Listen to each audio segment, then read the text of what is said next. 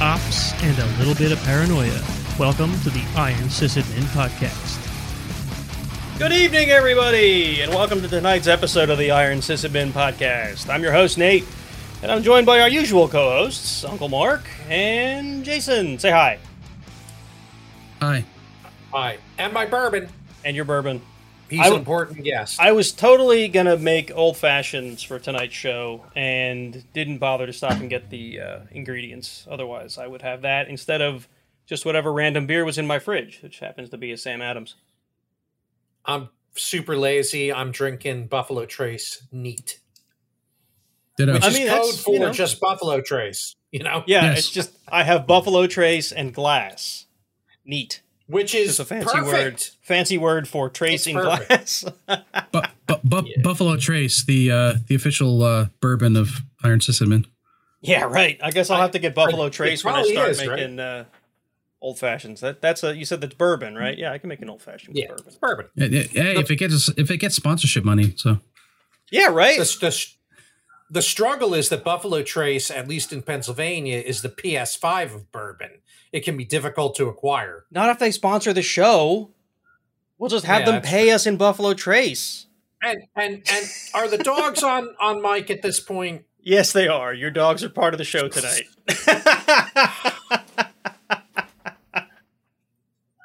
It's okay. We can live with that. My daughter. Dear daughter, please silence dogs. Find mute button. All right, folks. While Mark deals with his errant canines, we'll get the show rolling. What do you think? So last episode, which was 3 weeks ago, because last week I was in Raleigh and couldn't really, produce a show. I guess I could have like taken the mixer with me and I don't know, my whole computer and setup, but I think that would have been a pain in the butt. So anyway, we skipped to this week.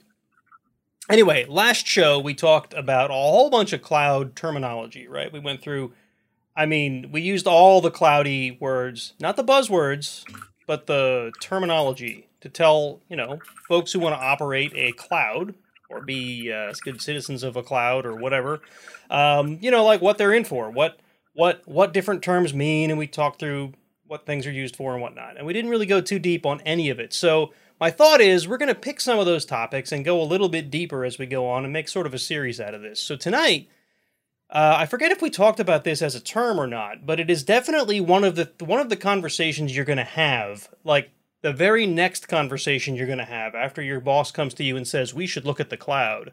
It's going to be, how do we get our workloads to the cloud? And one of those terms is going to be lift and shift.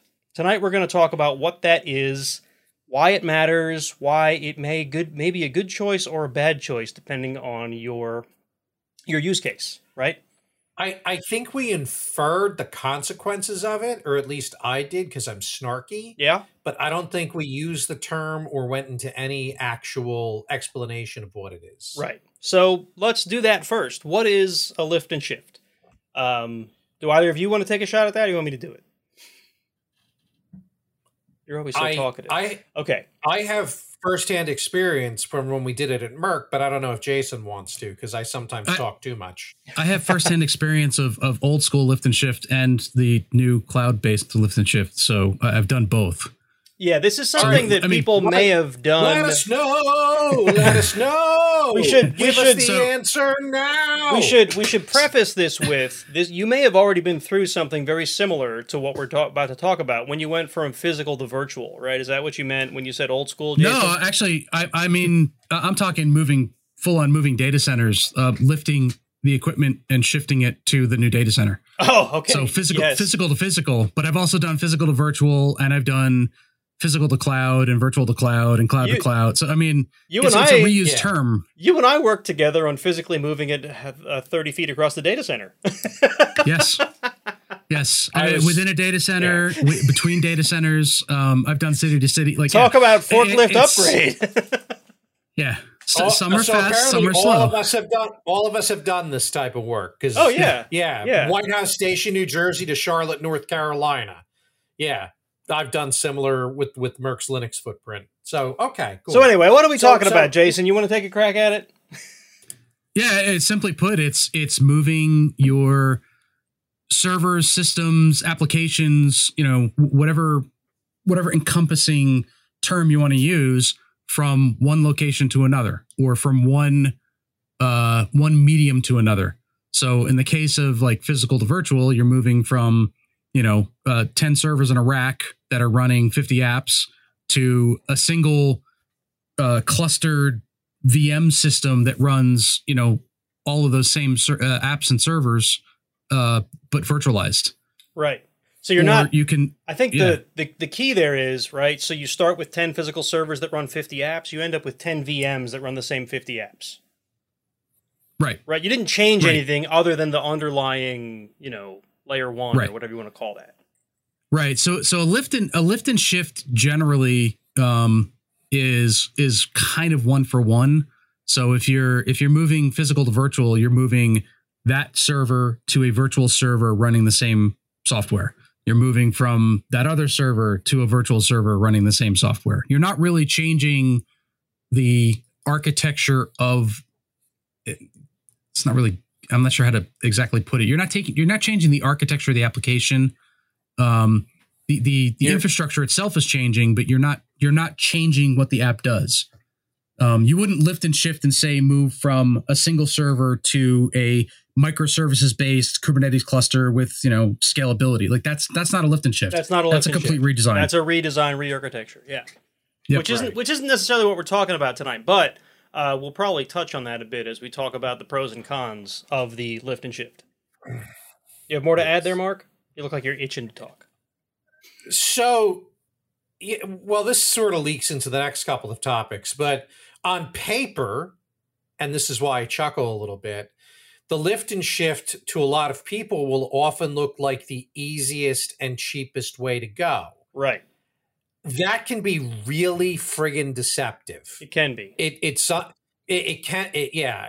often, in fact, not. And we'll go into why a little later. We'll dive into that a bit. Lift and shift is going to, for someone who thinks in classic data center, classic single pizza box systems, or even regular old virtual machines running in VMware, the lift and shift requires the least amount of skilling up in new technologies. Right. So you're still going to have to learn some of how the cloud that you're lifting and shifting works, but it's the minimum amount. This is a great transition into point number 2, which is why would I lift and shift an application, or a system, I should say, from whatever my current architectures are into a cloud provider, right? And to me, you've already sort of answered that, right? It's because you need to get your application out of your data center and into the cloud, for whatever reason, whatever your drivers are, right? As quickly and easily as possible. Cost be damned, right? You need the thing to work there. And a lot of people use this as sort of a gateway into the cloud, right? Get your stuff there, and then figure out what to do with it once it's there. Now, there's a lot of pros and cons there, right? And Mark, you were already touching on them. That's not necessarily the least expensive way to go about it, unless you start thinking about... So there's 2 ways to get your application to the cloud, in my mind. 2, at least at a very broad stroke, right? One way is to completely re-architect the entire thing so that it is completely cloud native, right? Remember that buzzword? It's designed to work with whatever cloud provider you're moving into. It utilizes all of the little API-driven pieces, and it's all compartmentalized stuff, and it uses all of the features of your cloud provider, whoever they are. And I'm trying to be kind of like cloud agnostic here. But imagine if you were on AWS, right? You'd be using their database service. You'd be using their load balancer service. You'd be using their compute services. You'd be using, all the pieces that they use to make this all cheaper and more decentralized, right? Which you might argue is the quote-unquote right way to get into a cloud provider. However, it means that your administrators, your app developers, everyone that's responsible for your application has to figure out how the hell all that stuff works. So now it becomes this big project, and it's going to take you months to figure out, and that has cost, right? That's not free. Yes, it's just the hours that your people are spending, but it's hours that they could have been spending doing something else, right? So that in itself has cost. Simply picking up the application and plugging it into an EC2 instance has like real monetary hourly, monthly, minutely costs, right? But it doesn't have 6 months of planning and 3 months of deployment, right? Well, actually, it can. Sure, it could, but I think that scales. Like you're probably thinking, if you're moving a whole data center, yes, it might take you months. I'm talking like I have one app. I've got like a website or something. It's compartmentalized on one VM. Perfect candidate for a lift and shift, right? Re-architecting that whole thing might take weeks or months, whereas just picking it up and moving it into a VM on EC2 could take an overnight. How? What tooling are you using to do it? Well, I guess that depends on... Like, there's lots of ways to get it done. Amazon actually wants you to do this. They have tooling that will take images, take VMs, and sort of convert them into a cloud image that you can just deploy. So maybe they do in 2022. I can tell you in 2011 and 2012, when we were doing this at Merck, they did not. And we spent a significant amount of engineering time creating a boot DVD ISO that you could either boot a physical box or boot a VM with. And by making the proper API calls to Amazon, it would create the VM shell, the EC2 instance, and then it would create a volume for each. It would create a EBS volume for every disk that was on the machine, and then copy that data over. And then 99% of the time, the EC2 instance actually friggin' worked, right? But it came up in short. So again, that took engineering effort. It took us several months to create that utility that would then allow us to migrate either physical or virtual hosts into EC2 instances. Now, maybe Amazon provides that tool today. I don't know, but they sure didn't back in 2012, 2013. Imagine if instead of putting the time into figuring out how to simply replicate your data center in the cloud, you had to put all that time into learning new technologies, how they interact, how to optimize them, and then how to put your application on those. Don't you think that would have taken longer? It probably would have taken longer, but here's my opinion on what you end up with under both situations. When you do a lift and shift, you end up with something on a crappier platform doing the same job. You end up on Amazon white box hardware, and I can show you how the VMs work under load, where you're actually fighting against other applications on this crappy white box hardware, and in top, the percent steal is sometimes as high as 60%. And what that means, okay, you're bringing up a point that is an excellent point. Okay, but that is not specific, right, to the topic at hand tonight. That's certainly, in fact, we could even devote a show to like the caveats of cloud, right? You're diving too deep. Yeah.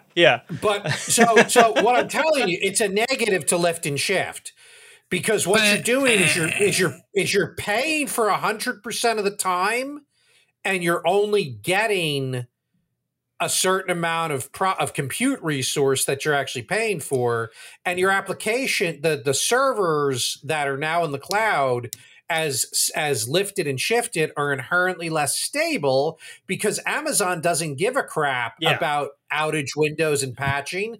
If their white boxes fall over, they don't care that the president of Merck is now pissed.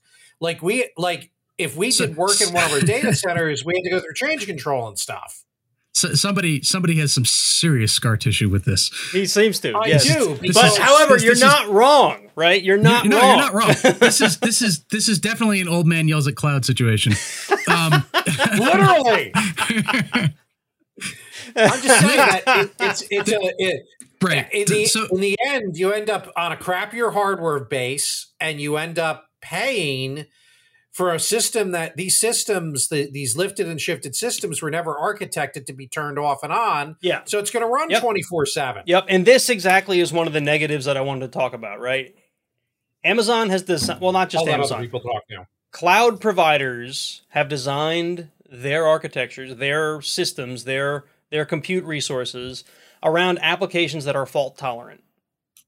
Traditional virtualization is designed around high availability and around 100% uptime, or 99.999% uptime, because you never get 100%. So that's one of the things you need to grapple with, right? If you move an application to the cloud, you better, if it doesn't already have resiliency and fault tolerance built into it, you better add it, or you better find a way to make it highly available or something, or re-architect it so that it can be sort of torn down and stood back up again at a moment's notice, right?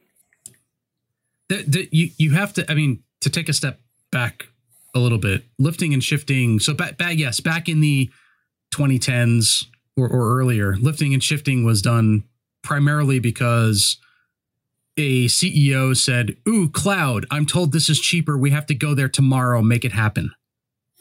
And that's why it was lifted. There was no engineering behind it. It was, that's shiny. We have to be there. Get us there now. Right. And what a lot of people found at that point was that, simply lifting and shifting to the cloud didn't necessarily offer them much. And it cost a hell of a lot more in some cases, in many cases, than running on your own hardware that they already had. Now, there's different drawbacks to being in a physical data center versus being in a cloud environment, et cetera. I mean, cloud environments, you don't have to worry about the hardware. That's taken care of for you. Whereas on-prem, that's your hardware. If it breaks, you have to fix it. When it's old, you have to replace it. That's all on you. But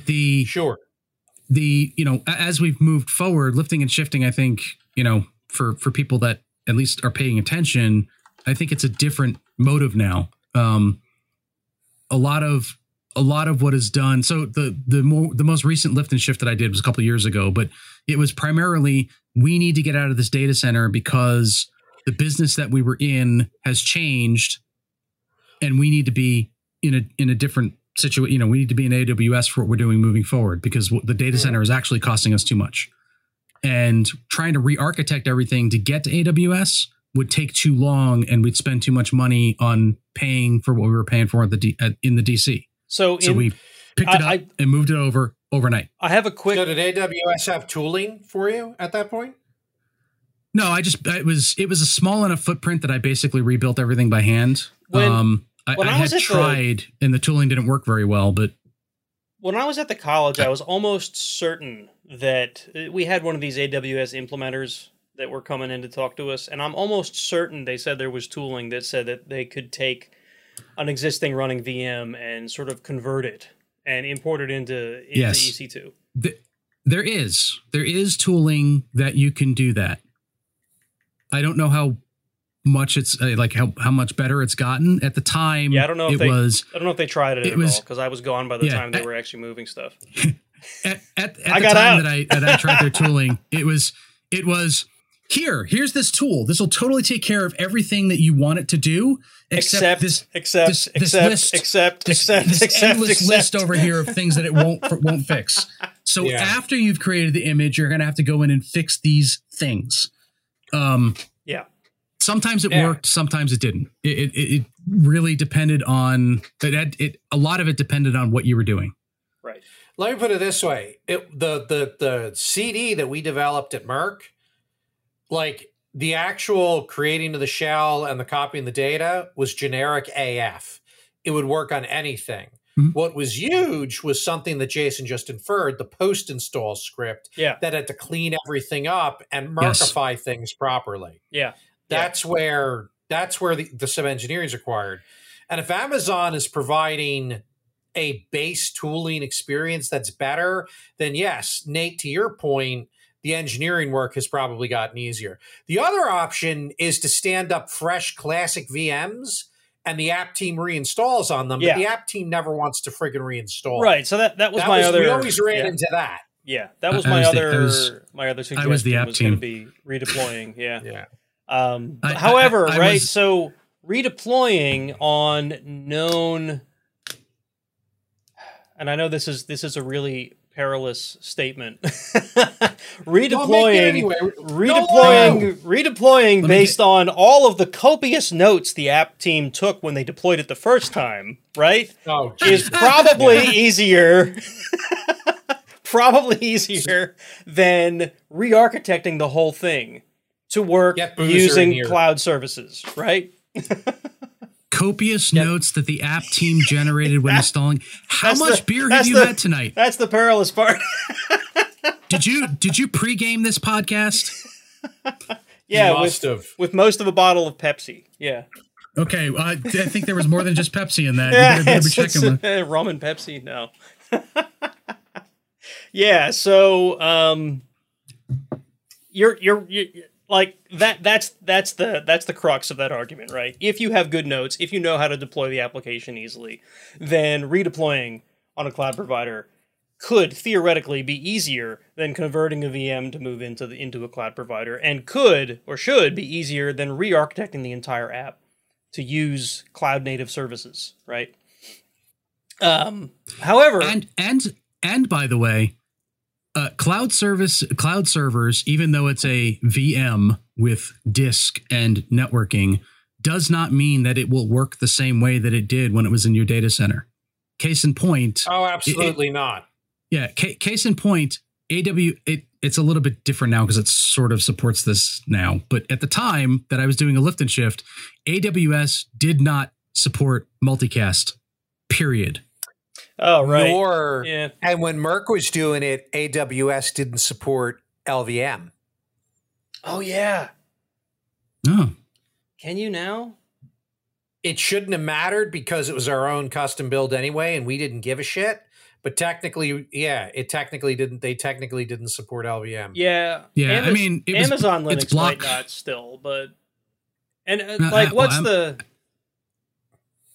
I'm trying to think what's the real advantage to LVM? I guess if you want to add disks and expand, but that's perilous all by itself, right? That's what we were used to. Yeah, we were running RHEL 5, and LVM and RHEL 5 was banging. And if we're talking about truly lifting and shifting and using all of the same tooling on one side as you are on the other, then you want it to be the same. I can understand that. Right. You have to supply block storage of the same size and the same number of storage devices that you had to begin with, or you have to rebuild the server. Yeah. So I have one more thing that could be a why would I lift and shift versus why would I re-architect, and that is once you've taken your application and re-architected it to work on cloud provider X, aren't you kind of stuck there? Like, doesn't moving to another cloud provider or moving back to a data center or even just changing architectures or whatever, doesn't that require an entirely new project to re-architect your application then? Well, that's where you got vendor lock and stuff. Right. Depending upon on what level the architecture is done. That's where Right. Like if you're generic Kubernetes, because I'm not going to pimp Red Hat stuff, in theory that can isolate you from that a little bit. Like if you've got a containerized application. Yeah, that's a good middle of the road. In a Kubernetes world, then that should be transferable to any cloud provider. Yeah, that's a good middle of the road, I think. And our Red Hat fans can sub in what I'm really saying. Yeah. Open hybrid cloud. I mean, honestly, like containerized in general is probably a better stance, I would think, than buying into all of the, Cloud Vendor X's special sauce. Yeah. Even though the special sauce might be cheaper, don't you think? I don't know that I agree 100%. Depends on what you're doing, right? So, I mean, for the most part, when you jump into AWS, Azure, Google, whatever, you're kind of like, if you design an application to run in that environment, you're really not moving it out without serious changes.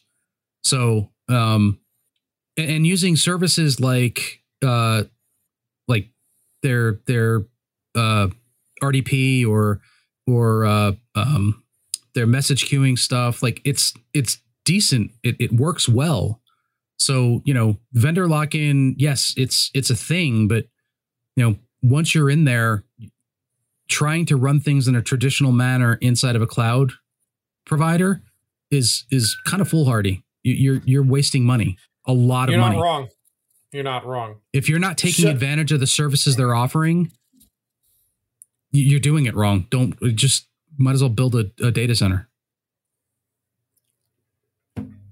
I mean, I'd argue it's still cheaper than building a data center. No? Yeah, but I mean, you're not. It depends. It depends on how you do it. I mean, if you're even running a colo, it'd be cheaper than running a colo. Sure, but colo. I mean, data centers are more big boys game. But if you're in a colo, it may cost you more to be in AWS to do certain things, right? Like if you're gonna run in AWS, you really should be doing things more the AWS way. I mean, look at just a straight up VM, like a moderate sized VM like a single moderate sized VM with 4 CPUs is. I mean, you're looking at between $150 and $300 a month, depending on how much memory you need, and that's before you get to putting like big disk on it. That's just for the VM, and companies that are running hundreds or thousands of these, that's a good chunk of change. But if you redesign your application that was running on that VM to be more microservice oriented, and you use things like Lambdas, and you use things like API Gateway, you take advantage of RDP and the other stuff that's there, that same application that was costing you $200 a month to run, on that one server may cost you $20. I mean, you can run millions of Lambdas in a month for next to nothing. The money really comes in when you're running stuff that's 24/7. And that would be services like RDP and EC2 instances and et cetera. But how much re-architecture is required in using something like serverless on Lambda? Like it depends. It's almost impossible to give a generic answer to, because it depends on what your application is. So, I mean, I feel like for most applications that I've seen, that'd be considerable. It's almost like you have to design a new application that's made to use it. Like taking an existing app and making it use serverless, like that. I just don't feel like that's going to happen. If you're not doing that, why did you go to cloud? Right? Like, I mean, there's pros and cons to being there, and going to cloud to use it as a virtualization platform is, I think it's a waste of money. I think working at too many startups has affected your brain, is what this comes down to. No. When you've got an enterprise that has 30 years of compute history, re-architecting is no one's got a taste for that. When they think about moving to the cloud, they think about standing up VMs on the cloud like they did in their data center. I've been at more than one company that has done this and turned around 6 months later and gone, "Oh my God, we made a huge mistake." Yeah, and then what do they do about it? Depends on the company. Statistics that I've seen, like as part of my new role, say that they're just going back to their data center. Right. So they move to cloud, they lose money, they move back to the data center, they lose money both ways, back and forth. They go back to the data center and go back to doing the exact same thing that they've been doing. And yes, a lot of big companies do this, and a lot of big companies never move forward, and they never innovate again, because they just become big monoliths that just sit there on the same thing that they've had for years. And then 50 years later, IT specialists come in and go, "Oh my God, COBOL, APL, we don't know this stuff. Time to rip it apart and start over." Yeah. And, look, one of the companies that I had worked for previously literally had a guy that they paid, disturbing sums of money. I think it was 7 figures a year for him to be on call 24/7 for this company, because he's like one of the only people in the world who knows this code. Yeah. Because it's written in some obscure language. Well, that's millions of dollars that you're spending on this. Yeah, but if you spent a little and re-architected it, like, that's kind of an extreme example, though. That's kind of an extreme example, though, it's right? Not. It's not. It's happening all over. The applications. Yes, that legacy stuff is still out there. I mean, we see it all the time. That's why there's people that are. That's why there are people that are still running mainframes that are like 30 years Right. out of support, right? APL and COBOL programmers are a huge need for a lot of things. And you know why? Because those ancient beasts are still driving revenue and still driving processes. Yes, they are. I think Merck eventually got rid of the mainframe, but that mainframe made a fuck ton of money for the company. So paying that guy 7 figures for that code, how much code was that? How much revenue was that bringing in every year? I feel more sorry for the CIOs who get snowed by slick talking sales guys who convince them they need to migrate their stuff into the cloud, and they lift and shift it because, oh, it's easy and straightforward, and down the road you can redesign it, and then they end up in these ugly situations. Oh, don't get me wrong. I'm not advocating that you just lift and shift. There needs to be a plan. You need to have a full-blown plan on what you're going to do. Yeah, exactly. You don't lift and shift and go, okay, we're done, and walk away. Like, forget it, because that's just madness. You should be looking at, these are the applications that are going to get lifted and shifted that we can't touch, that are going to be there longer term. This is the stuff. These are the ones that are going to be projects that we're going to turn into scalable applications that are going to move forward and do what we need for the business. There has to be a strategy behind it, not a, cloud is pretty and we should go there. I think that I was at Merck when that was happening. The execs would it was almost like a pissing contest with execs in different companies. They'd learn their buddy at Pfizer was going cloud, so Merck had to. Yeah. And then BMS would hear that Merck was going cloud, so they had to. And it was like, right, it was snake oil salesman. Right, but it was all a marketing thing, because all of a sudden you could turn around and say, like, we're in the cloud, and for some reason that made you better than the competition. Nobody ever explained it, but now you're in the cloud, so you're better than the competition. It's just marketing nonsense. But I've been in companies where, I'm the one screaming, going, this is great. Like, what are we doing longer term? Because this is dumb. Yeah. And all right, guys, we're here. What's next? Oh no, we're done. Right. Yeah.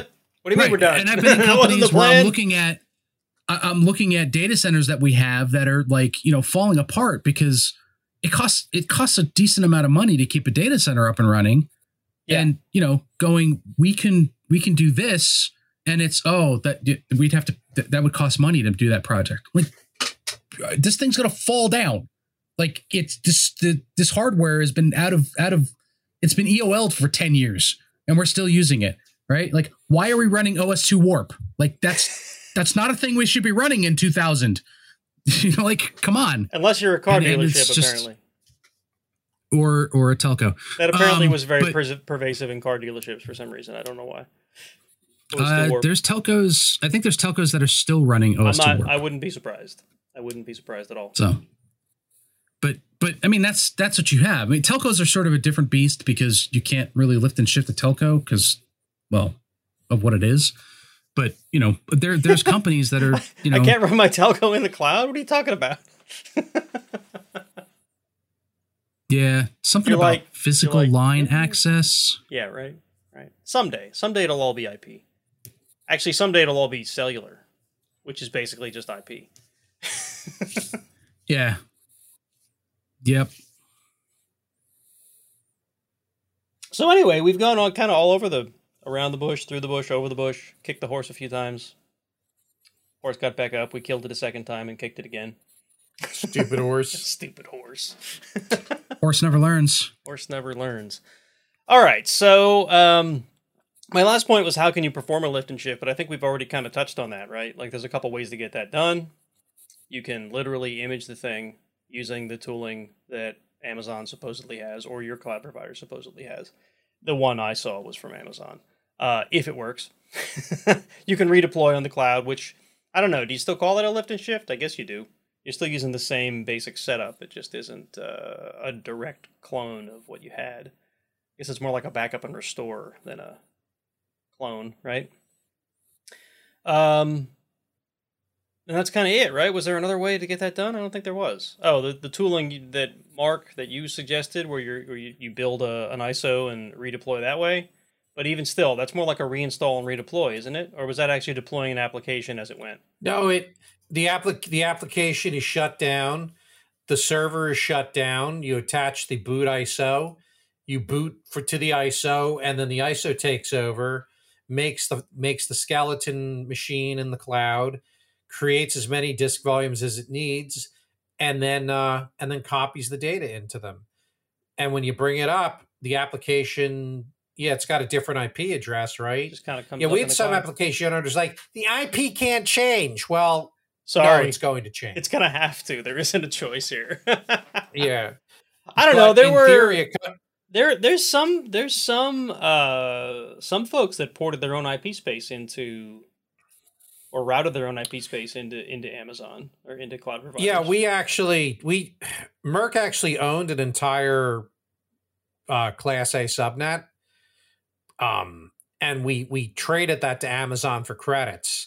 So not only did Merck like jump into the cloud, but everybody was just like, oh, well, we'll just use the credit. So it was like a bunch of friggin' teenagers that had daddy's credit card and concept that a bill was going to come due. So they jumped into the cloud and burned the bridge behind them on the way in, is what you're telling me, by selling their own IP space to Amazon. And I was telling people, one day the credits will be gone and we're going to have to pay real money. But no one cared. Like that, we got like a bazillion of them, a bazillion Bezos dollars. We're good. Yeah, not really. Not really. It was weird, man. That's time. Bezos coin. Bezos coin, is it all? And then but one of the Merck employees that had the foresight real early in the internet game to buy one of the Class A subnets in the company's name. And so we sold it to Amazon in exchange for Amazon credits. It's like stories of like, Bitcoin, I bought a pizza with Bitcoin, and had I held on to that Bitcoin today, I would be a gajillionaire. Right. That is kind of helped. A year ago. Now, yeah, no. you'd be a bajillionaire if you sold it at the right time. Now you'd be able to get half a pizza. Well, actually, you'd probably still be a bajillionaire right now, but yeah. Bad Nut Mask is following. That's a great name. It is. Thanks, Bad Nut Mask. And you got Zelda. I know it's Link. Yeah, that's actually, now we don't get that many notifications. I picked those as the notifications that come up because that's like how Grandma, every time you were playing a video game, regardless of the system, Grandma asked, "Stop playing Mario!" Nintendo? Oh yeah, right, Nintendo. It's always Nintendo because that's the one that they plugged in as video game system. Nintendo has to be. No, Grandma, I don't even own a Nintendo. It's an Apple II Plus, whatever. Stop playing Nintendo on the TV. I want to watch. By then, it was a PC or something. Yeah, right. It's a PlayStation, Grandma. Anyway, this topic didn't go as long as I thought it might. Is there any other thoughts that we can think to cover before we move along? It still was a respectable length, dude. Oh yeah, it's been like 40 minutes. I'm not saying it's too short. I'm just saying like we've covered it pretty well. Are there any other points to talk about? I guess if I had to give an executive summary about lift and shift, it looks like it's the cheapest and easiest route, and in the end, it's often the worst way to do it. I still think there's a use case, and that's why I said often, but it's often the very worst way to do it. Yeah, and I still think that portability, depending on who you are and what you're doing, and like how squirrel focused your leadership is, going all in on a certain provider may bite you later, right? So it will bite you. Yeah, it will. It's not a question of when. It will. Not a question of if. It's when. Right. Any final thoughts, Jason? You look like you're just brimming with ideas. You're like, I want to argue. You're remembering all those days where we had those heated discussions on the drive home from work. You're like, yeah, no, and I was, I was intensely anti cloud, and you were more pro cloud, and now I think I've never been pro cloud. You kind of were, but I think it's almost reverse now. I'm not completely pro cloud, but I mean, look at the recent year that we've had where getting hardware alone is impossible. Yeah. I haven't had any problems with cloud resources. No, so to be fair, there was a point in my own career where I thought the cloud was basically a bunch of snake oil that was eventually going to just fizzle away. And then when it didn't fizzle away, it was more like, oh yeah, but can you trust it? And then when that kind of, I still feel like there's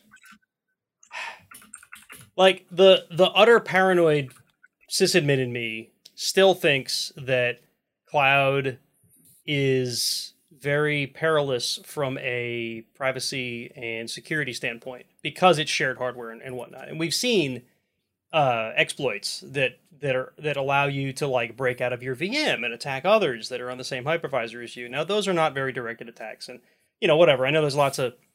The thing is that like cloud, I feel like to be in a cloud provider, it has to come along with all this like legal speak that says not necessarily that your data is safe, but that you are legally covered, right? And to me, those aren't the same things.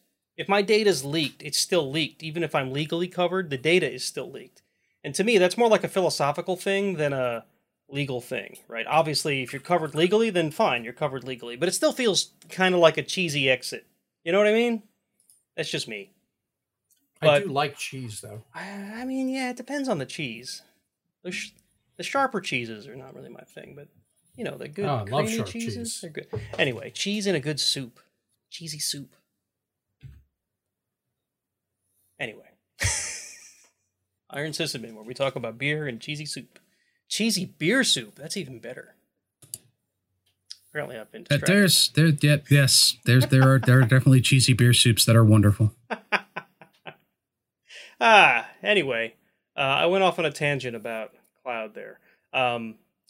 Anyway, in today's world, the cloud is just a fact, right? You have to deal with it. If you're going to be an administrator, you're going to have to grapple with it, whether you're 100% cloud or 10% cloud or, whatever. And you may have to deal with many providers. There's a lot of folks that pick and choose, right? Like, oh, Google Compute can do this thing this way at this price, and AWS can do this other thing this other way at this other price, right? And, because it's cheaper to run this app there and this app there, we just run on both.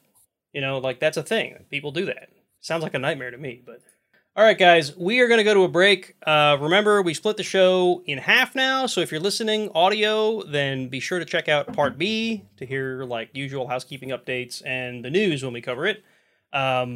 If you're on the live stream, then stick around. We're going to go to a break, probably not too long a one, and then we'll be back in a few minutes, and we'll pick up with the second half of the show. If anybody does tune out, thanks for watching, listening, whatever you're doing, and we'll catch you in a few. So we'll be right back.